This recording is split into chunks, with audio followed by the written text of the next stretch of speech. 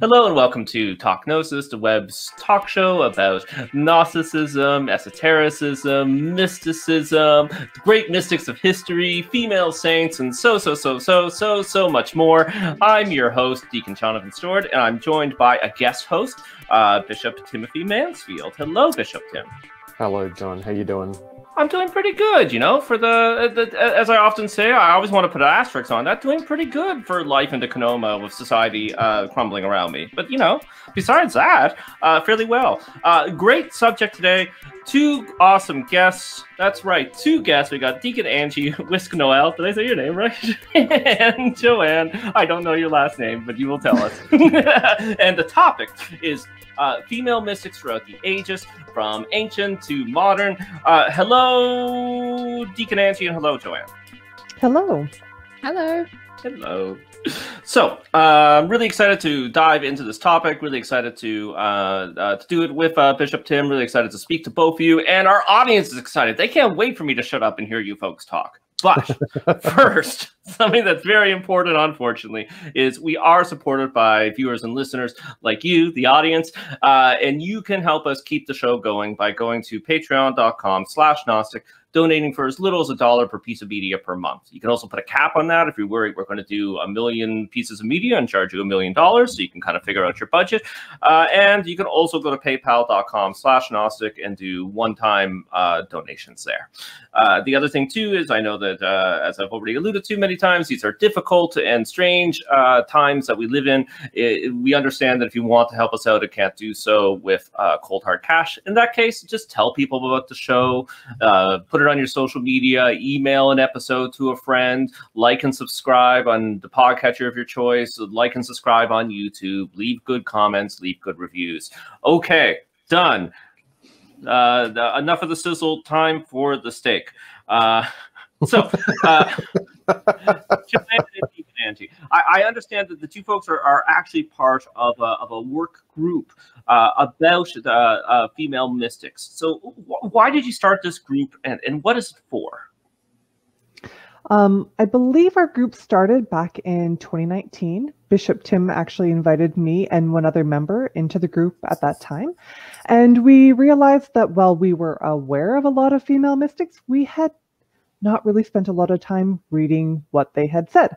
You know, all of them have a bumper sticker, but we wanted to get more into the meat of what they were offering. And we learned a lot of great things along the way. And then we invited Joanne into the group as well, which was a fantastic addition. So we're really excited to have her with us too.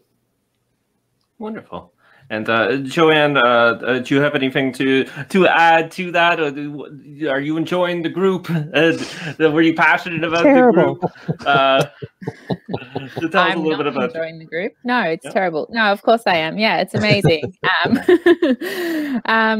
Yeah, so I guess what I love about the group is that we have an opportunity to discuss different women throughout history and their contribution to the field of mysticism, and we get to investigate a woman's perspective on mysticism as well, which is really interesting. Yeah. Yeah. And why is it important to really look at female mystics in particular? I guess throughout history, women's voices have been censored, and the ones that haven't been censored that we get to look at now present a very unique perspective on mysticism. So these women are trying to write for the time that they're in. So they're writing within a specific framework, usually Catholic, and they're investigating what it means to be a woman and what it means to be a mystic. So it's a woman's perspective on a divine relationship with God and how that translates into the wider world they're in. So one thing that we've all noticed within the group is that these women are not just writing for women, they're writing for a wider audience. It's just a woman's perspective on mysticism and that union with the divine. Yeah. Do you feel that perhaps because of gender issues, because of oppression and patriarchy and what have you, that we're actually losing out on some amazing teachings, experiences, knowledge from these great writers, these great thinkers, these great teachers? Yeah, Absolutely. definitely. Yeah, go ahead, Angie. Yeah. To that point, one interesting trend we noticed reading the female mystics is that the first 100, maybe even 200 pages of their writing was typically incredibly dry. Just, they didn't really say a lot of unique or interesting things.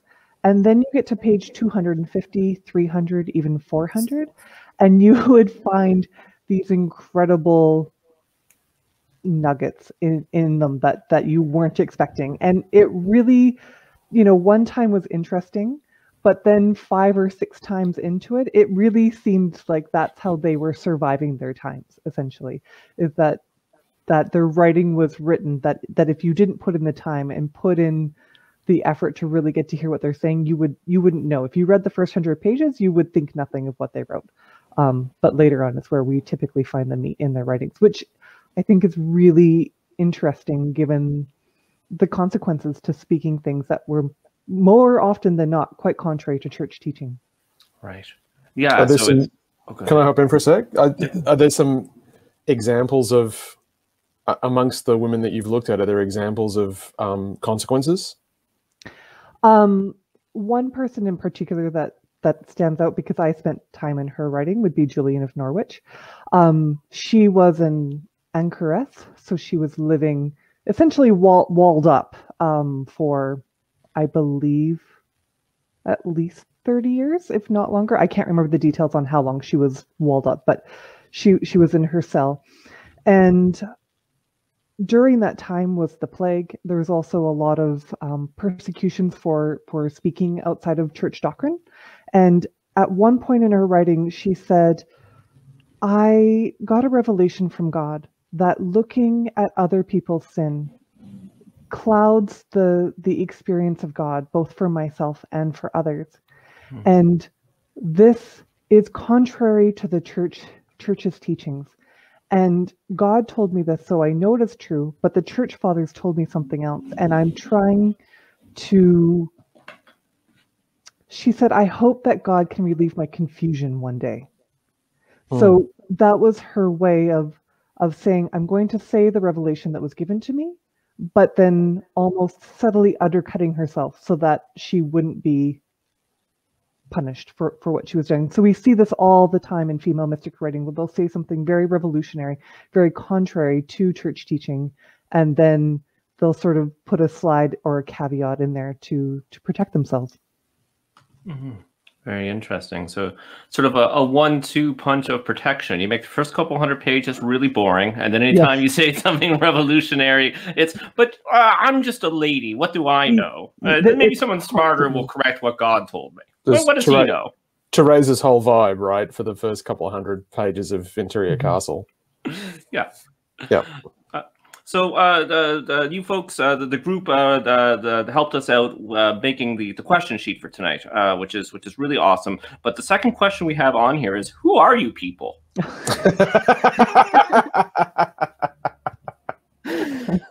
Now, was that meant to be the group, or was it meant to for Deacon, Angie, and Joanne to talk a little bit about themselves? That, I think. Okay, Deacon, Angie, who are you? Who am I? Well, I'm a minister, a deacon minister at the parish of St. Joseph of Arimathea in Calgary. And I spend most of my time home with 2 little ones. And when I'm not doing that, I'm reading female mystic work. So that's who I am right now. Fantastic. Joanne, who are you? Wow, that's a bit of an existential question, isn't it?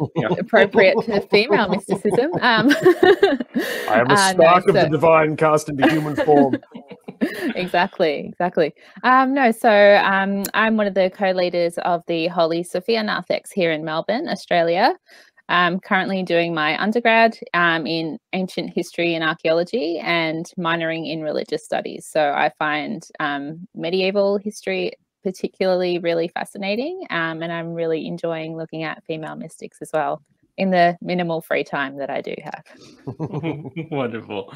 So the next question we have on here is why quote unquote female and why quote unquote mystics?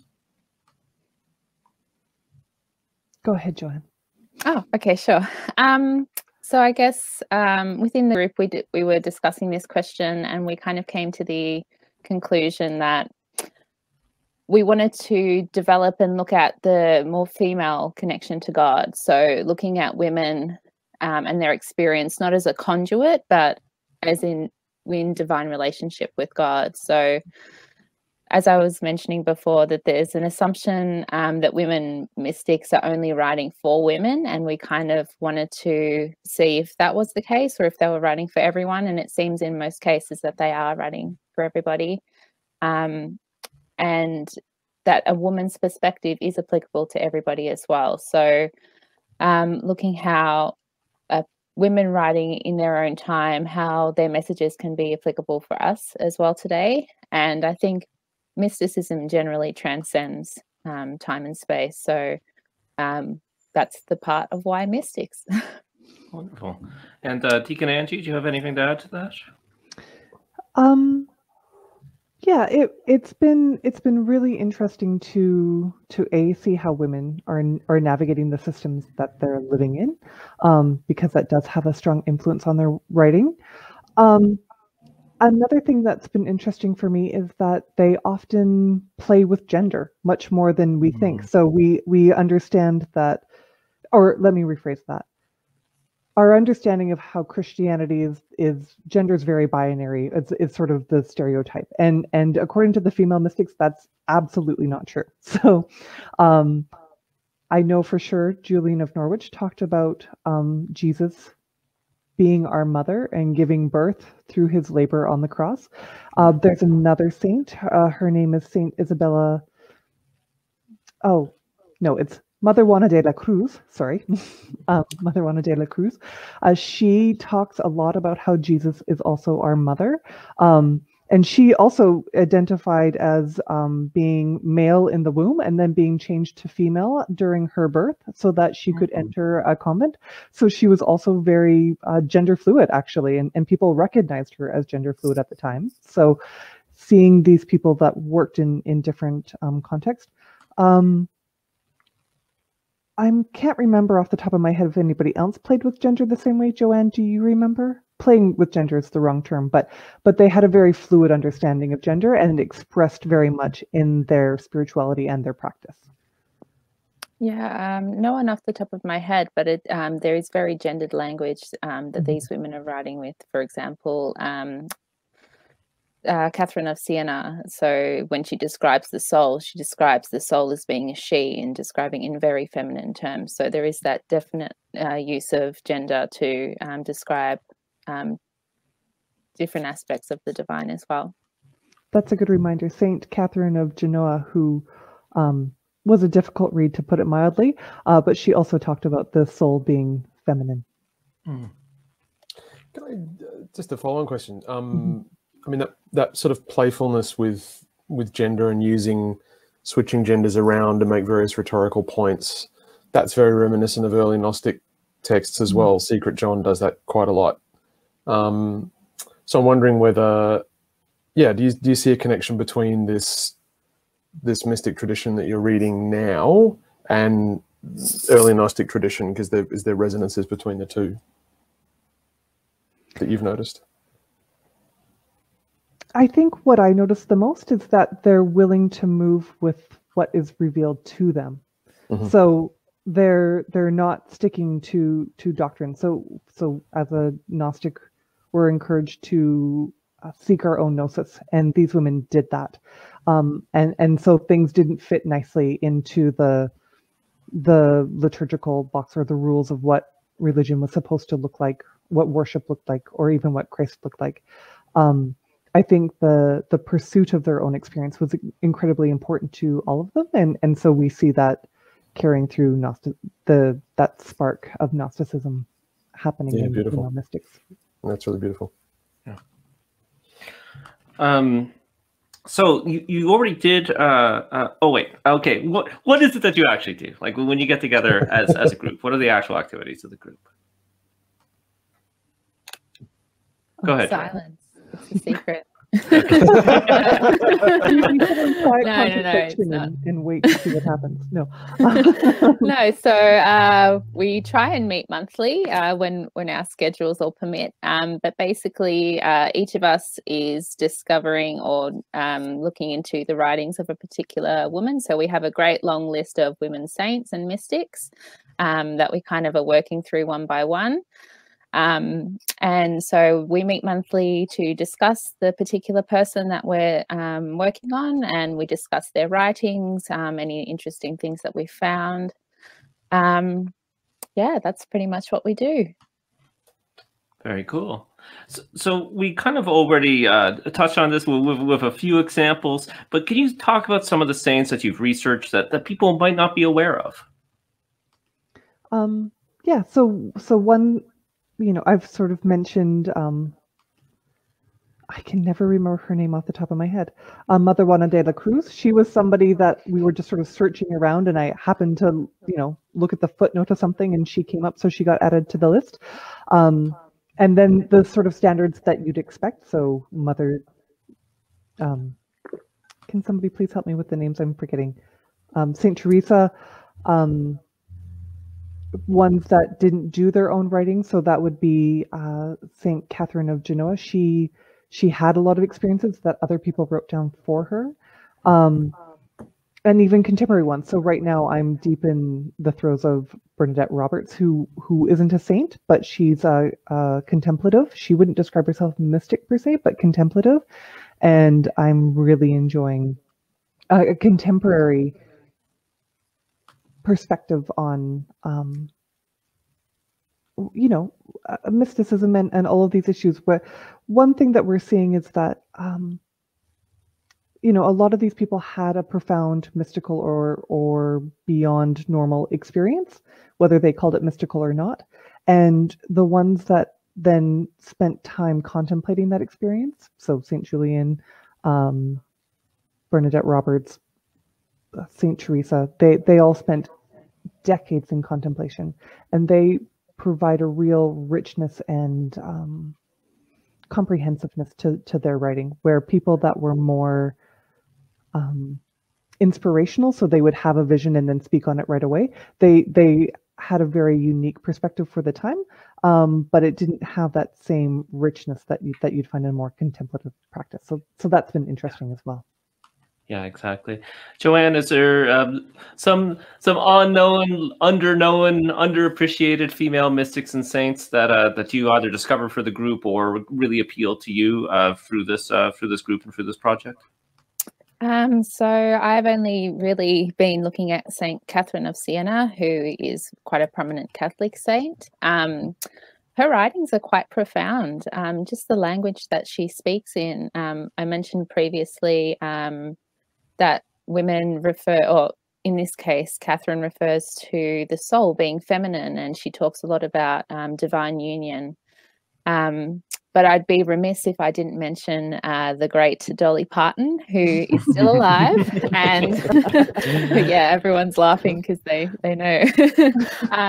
So yeah, we in our list we also have living saints as well. So Dolly Parton is just a fantastic example. For those who don't know, she's a humanitarian. She spends a lot of time working with underprivileged people and using her resources to build schools for young girls, and she's just amazing. So in a non-morbid way, we're waiting for her to be canonized, certainly. She had a whole bunch of nature mysticism experiences when she was a kid as well, I think. So she genuinely has had direct encounters with the divine. It's for a woman with the public history that she's had, and the how much people treat, a lot of people treat Dolly as a joke. But then when you start to scratch the surface and look at the life she's actually lived and the experiences she's actually had, and all the stuff you're pointing to, Joanne, about, sorry, let's not turn this into the Dolly Parton show, but she's amazing. She's genuinely amazing. The amount that she shows up in our chat, she deserves some time. Yeah, I think on she air. deserves some time in the sun. Yeah, and the notes. Sorry, the notes here have a clarification. It's the Saint Catherine we're talking about is not the Saint Catherine of the Catherine wheel, right? Not is that correct? Not Catherine of Genoa. Oh, okay. So that was just a fun note for us in there. But yeah, so we investigated 2 Catherines. So there was Catherine of Siena and then Catherine of Genoa as well. Okay. Yeah. Perfect. Also, Joanne, Evelyn Underhill, is that somebody who appeals to you, and why? So I didn't personally investigate Evelyn. Jen, the other group member, she investigated Evelyn. So Evelyn's a really interesting person. So she is living, I think, in the 14th century, 13th, 14th century. And she was... I'm going to hop in, Joanne. I'm sorry. She's yeah, sure. Go ahead. 1875 to 1941. Oh, okay. I'm thinking of the wrong person then. Marguerite Sorry. Perret. Oh, right. Exactly. Okay. That's who I'm thinking of. Sorry. Yeah. So sorry. Not sure about Evelyn. Angie, did you have anything? Not on Evelyn, but I do know more about Marguerite Perret. Let's go there. Okay. So Marguerite Perret, she was not associated with any order. That was really unique at the time. We don't know very much about her life, but we do know in 1310 she was burned at the stake, and she was caught up at the time when the Catholic Church was trying to separate out the Templars. So anybody that didn't fit nicely into an order that the church had essentially sanctioned, you were, for lack of a better term, on the chopping block. But she did a lot of writing that then got suppressed because she was a heretic.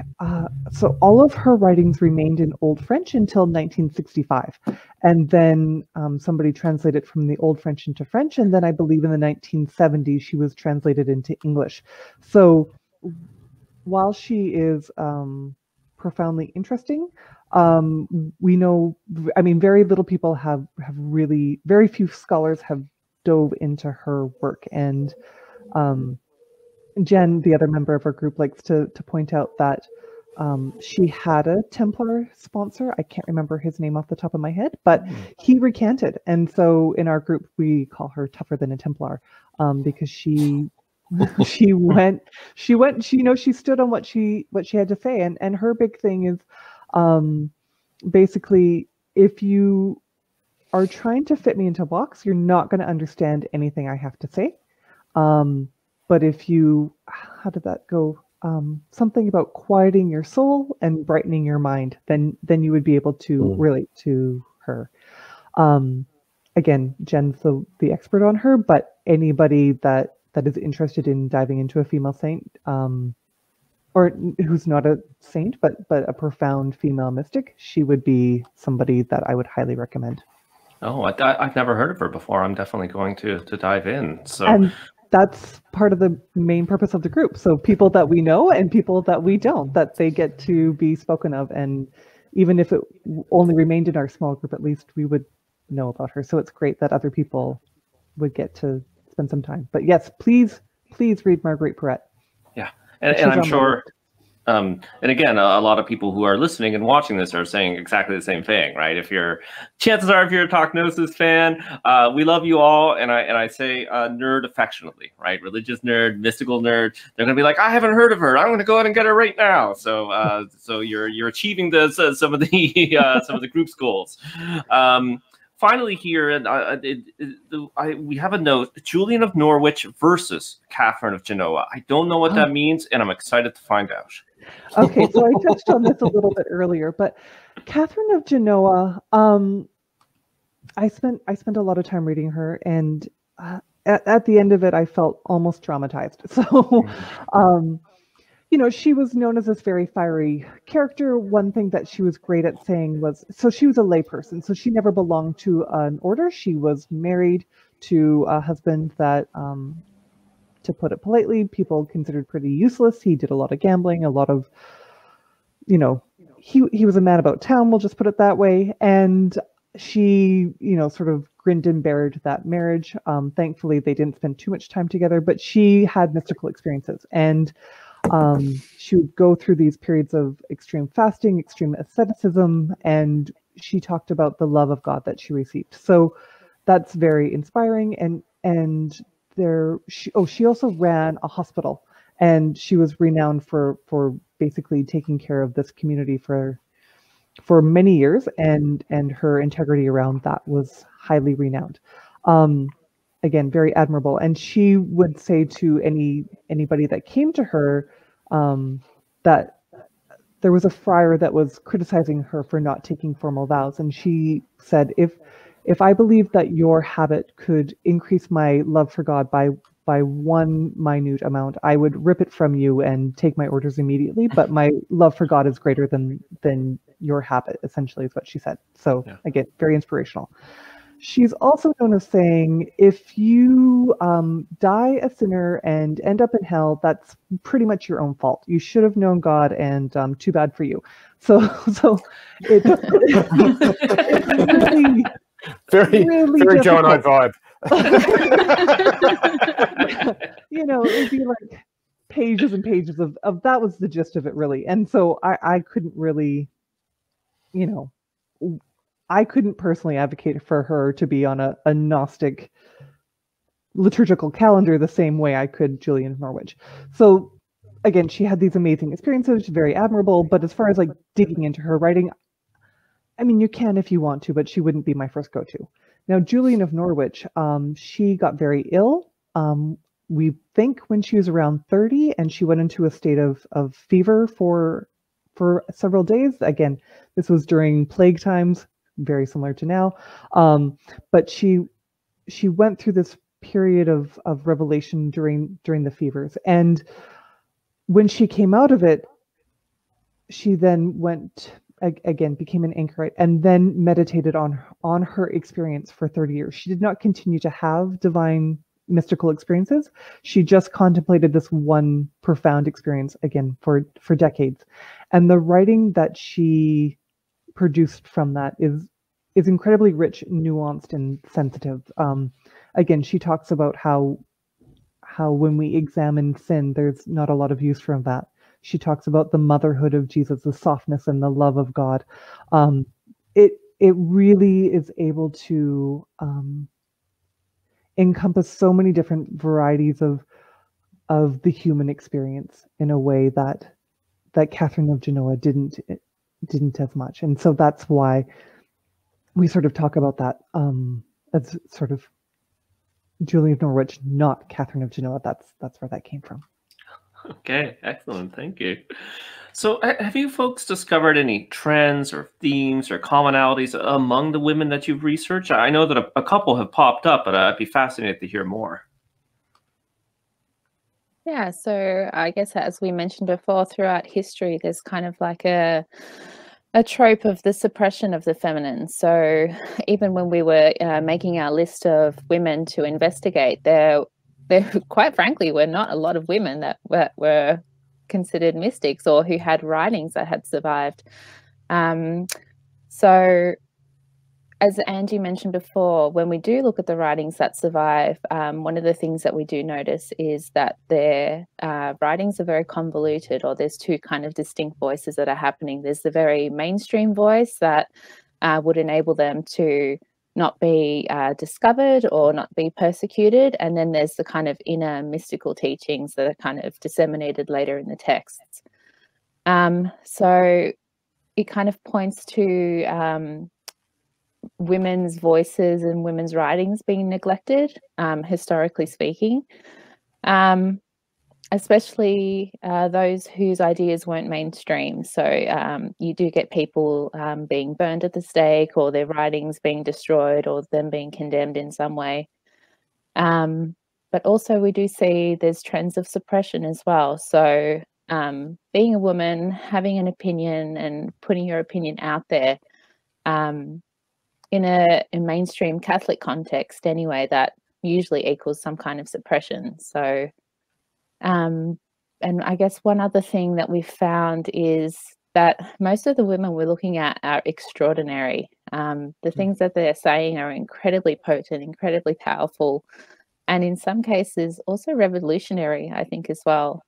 The fact that they were able to publish or have their work taken seriously, I think that's amazing. And I'm feeling, very grateful that we're able to discover the voices of these women, even, quite a while after they were living. So, Angie, did you have anything else to add? No, it's just really, we've mentioned a few times, like they're not writing for women; they're writing for the spiritual experience, and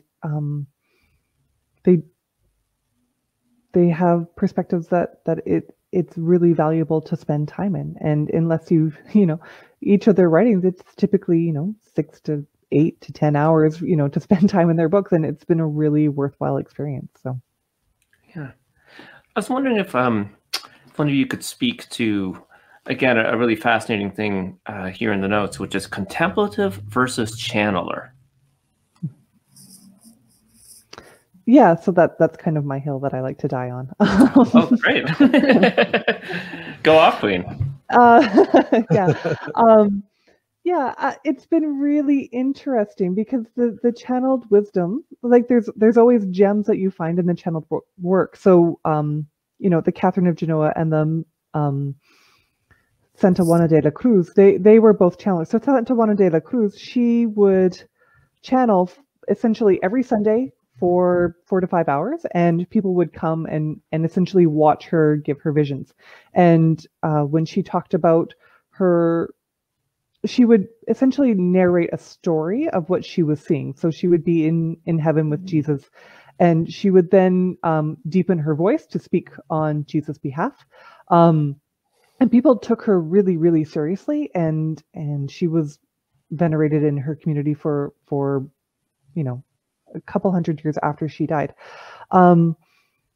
What's interesting is while she talks about, again, she's another one that talks about Jesus being a mother, and nursing the people that come to him through the Eucharist. She also has a lot of racist stuff in her channeling, and it sort of speaks to that experience of, I get the impression when people are channeling, they're very much speaking to their moment in time. When people are contemplating, there seems to be more nuance. Bernadette Roberts, she's contemporary, so she died in 2017, I believe. When you read her work, she had an experience of no self. Bishop Tim knows her story a little bit better than I do, but she had an experience of no self, which she then contemplated for several decades afterwards, and spent years and years wrestling with that experience. And she's really not speaking to this moment in time. She's speaking to church history, to church future. There's a nuance and you would never describe her as gentle, but there's sort of a consideration for people at all stages in life. And you really see that contrast between, like, it's almost like channeling is making pronouncements to the here and now, where contemplative people are really spending time moving forwards and backwards in time in their writing, which is a really neat thing to see the difference of. And it makes me think a lot about our current society, where we have a lot of, for lack of a better phrase, pontificating in different places. Social media is a great place to do that. And then there's the native mode, right? Yeah. And it's almost like, I'm speaking publicly in the podcast, but sort of people that have a loud voice and have a big microphone, they're recognized in their here and now. But the contemplatives, they have an ability to go past that. And I don't know. I haven't quite fully contemplated what that looks like, but it seems very pertinent to our present social circumstances. I think it's a really subtle and beautiful distinction, Angie. It's really, because you can imagine people who lived at the same time as some of these people, like Marguerite Porete or Julian, probably very loud voices, proclaiming from a pulpit what people ought to do and think, and we don't get to remember most of them. Mm-hmm. The contemplatives that stay. Can I just ask I'd like to kind of circle back on the sort of the power and the stature of some of the women that you're studying. I think like someone like Hildegard, who's we haven't talked about her yet.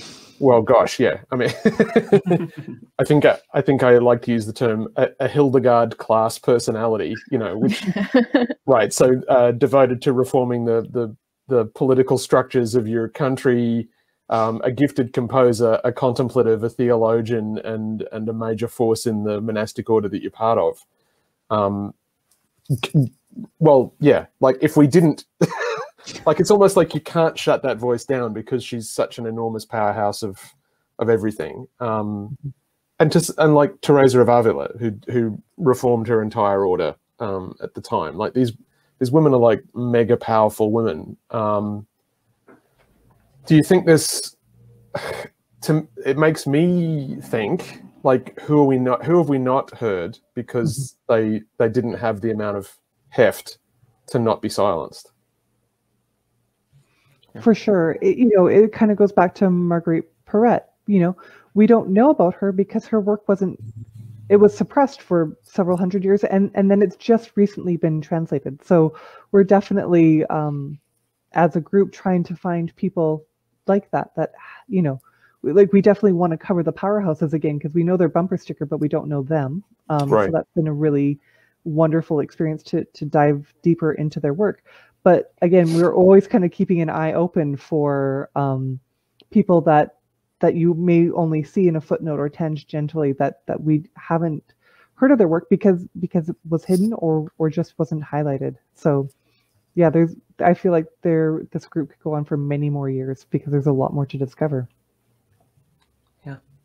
Yeah, I think of somebody else for the suggestion for the list if you haven't covered her as Marguerite Kemp because she's on the list. Oh, good. Yeah, I might have this story wrong, but I think it was just a coincidence. Like somebody found her writing, which was meant to be more personal writing, much later, and of course it's incredibly rich and incredibly mystical and incredibly deep, and somebody basically just tripped over it or found it in the back of a cupboard one day, right? It would have been completely lost if it wasn't for coincidence. So we kind of have a soft spot for that in our Gnostic tradition, hey?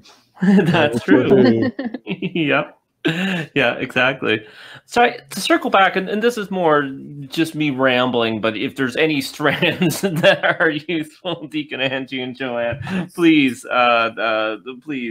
talk, answer a question. It's not a question. But I find this channeling versus contemplation thing very interesting because throughout history up to the present day, across different cultures, there's an idea that women are natural channelers, and this is tied in with an idea that women are passive and receptive, right? So I guess number one is is some of this channeling connections perhaps reinforcing stereotypes that could be harmful, and I guess number two is more of a thought, but I'm definitely going to steal and use your contemplation versus channeling framework, Deacon Angie, because I find that fascinating because when you read the words of the mystics, not just in Christianity or Gnosticism, when you read about contemplative and mystical experiences, they seem to be outside of time and space often, right? Like then they're often seem to be similar to each other across cultures, where I find channeling is quite specific, right? Like if you give me a text and say this is a channeled text, I could probably give a pretty good guess about when it was written. So I guess I should have done that the other way around and had the question at the end. But yes, channeling, passive, receptive. I would actually argue that it wasn't passive. So for Mother Juana de la Cruz, that was an acceptable form of preaching. Now, Hildegard was one of those powerhouses that she was essentially the only woman allowed to go out preaching, like out of her convent and preach. From the 10th century on to, present day, right? We'd still, you still don't see women ministers or preachers in the Catholic tradition. Clearly, AJC is different. But no, that it's not wouldn't say that there was channeling out of receptivity. I would actually say it was the allowed form of public speaking. So actually very opposite energy to what you might think, which again is fascinating. Yeah, amazing.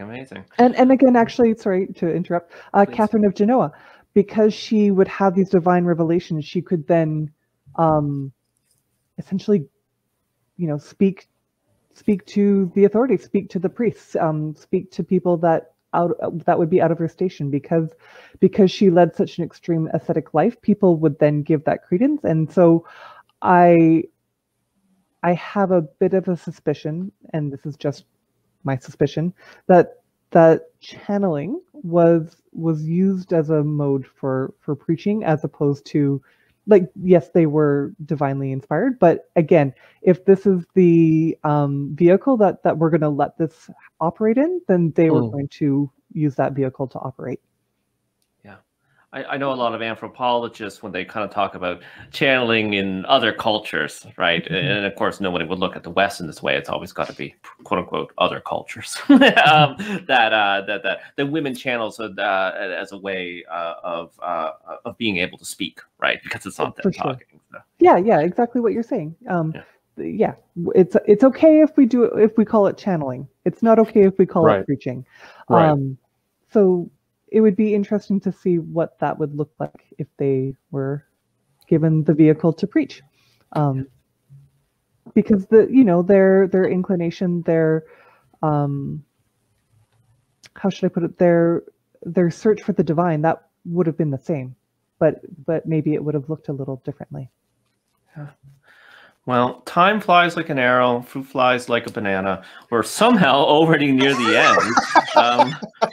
And I know where Bishop Tim and Joanne is, it's actually to lift up the curtain. It's Monday morning their time, so that they have to start their day soon. So thanks so much for joining us. But we're not going to end quite yet. Home stretch. This is the home stretch alert.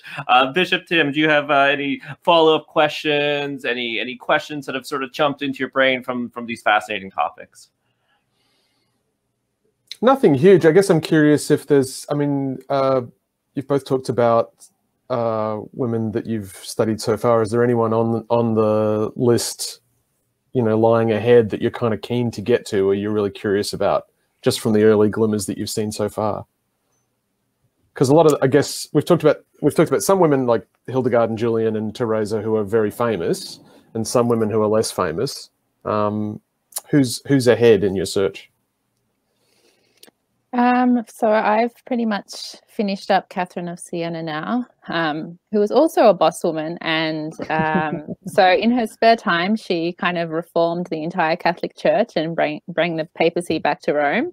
But she also had incredible mystic visions as well. But so awesome to read her. But I'm kind of looking now a little bit more contemporary, starting to investigate Christina Rossetti, who was a poet and author in the 19th century, and the reason why I'm starting to look at her is because she writes incredibly beautiful poetry, talking about kind of ecstatic experience and divine union with God. So I believe she was a Catholic, so it'll be interesting to investigate her poetry and see how that kind of fits in with what we're studying as well.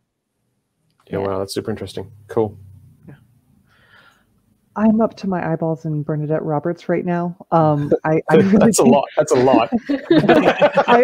I'm currently on my third book of her right now, and I cannot get enough. I can't even think past her right now. So if anybody wants to read Bernadette Roberts, please read Bernadette Roberts. What are the books you've read so far? I've read The Experience of No Self, The Path to No Self, and right now I'm reading The Real Christ. And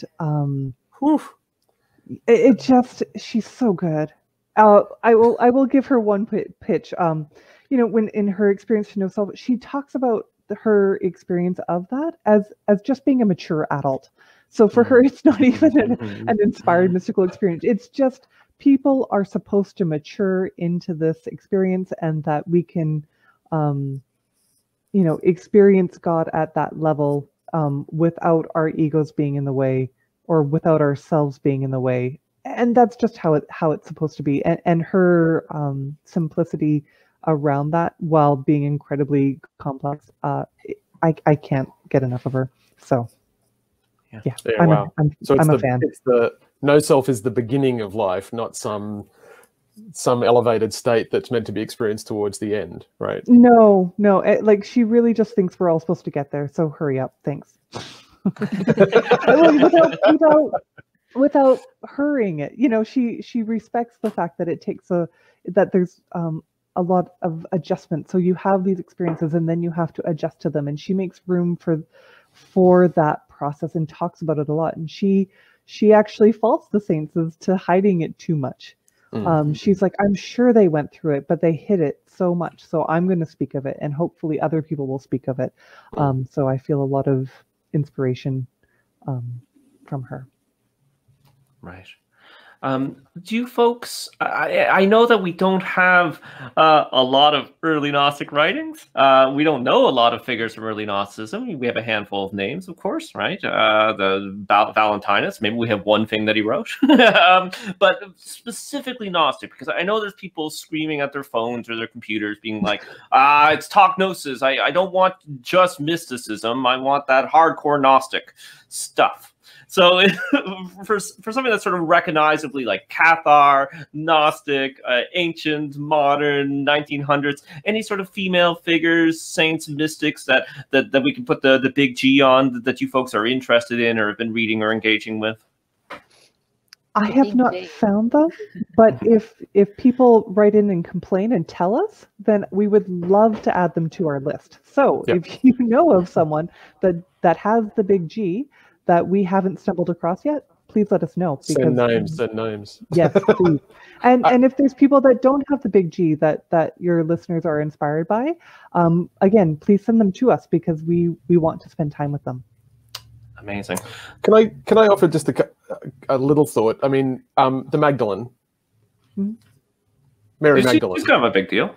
Yeah, and the Gospel of Mary is unambiguously a Gnostic text. To me, at least, like it sits next to Sethian tradition, I think, as a liberation text. Yeah, so I'd say that. If you're not considering Mary Magdalene as classically Gnostic, there's something wrong with your Gnosticism. That's true.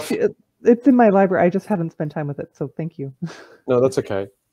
Just quickly to add with that, sorry, Tim, as well, is the reason why we're investigating all these women too is to potentially have them put onto the AJC liturgical calendar as well. So in order for that to be a thing, we do have to find connections with these women, either within Gnosticism more broadly, or an affiliation with the Johannite tradition. So as a quick example, St. Catherine of Siena, obviously very, very Catholic, so not Gnostic at all, but her connection to the Johannite tradition was that when she was about 5 or 6 years old, her first ever mystical experience and vision was of Christ seated in glory with the apostles Peter, Paul, and John. So she's directly connected to the Johannite tradition that way. So that's kind of the work we're doing as well when we're investigating these women, is to see, can they relate to the tradition that we're all currently in as well. And some are a big tick yes, and some are like a whoa no. So it's not like Angie can speak to that point as well, but it's so it's investigating a wide range of women, seeing and how they're applicable to the AJC calendar as well. Yeah. I suspect, I'm going to assume, unless Deacon Angie is a good Canadian, unlike me, that probably no one in the group speaks French in our French Gnostic Church. I do not, but I'm making my children learn it. So yes, that's exactly what I'm going to do as well. And I wish my parents had forced me at gunpoint. But I suspect because in the Church of Nowell and in the Gnostic revival of the 1800s, women were bishops, right? They were Sophias. So I suspect, I bet you there's some cool writing and cool figures, but it's sort of cut off by the language barrier for us. But I'll do some investigating and send some over. Martinism as well, which is a Gnostic-y French tradition, but also accepted women from had women leaders and women members from day one. So we've got one sort of from the late 1600s. Jane Lead was one of the of course, one of the early Rosicrucians. We've got her on the list as someone to look at some point. So again, kind of Gnostic adjacent, I guess. Yeah, for sure. Go ahead. Before you wrap up, John, I just want to, just personally, because I'm a member of this group as well, the kind of, you know, full disclosure of conflict of interest. I'm finding it so valuable to be in a group of women looking at women, because it's two dimensions to it. One is it's really great to have these folks' eyes on these texts, because Joanne and Angie and Jen are kind of seeing commonalities between what these mystics are writing and their own experience, and the parallels between that time and this time, in a way that it's harder for me to see. I kind of get it once they point it out to me, but that's really valuable and been really rich for me. And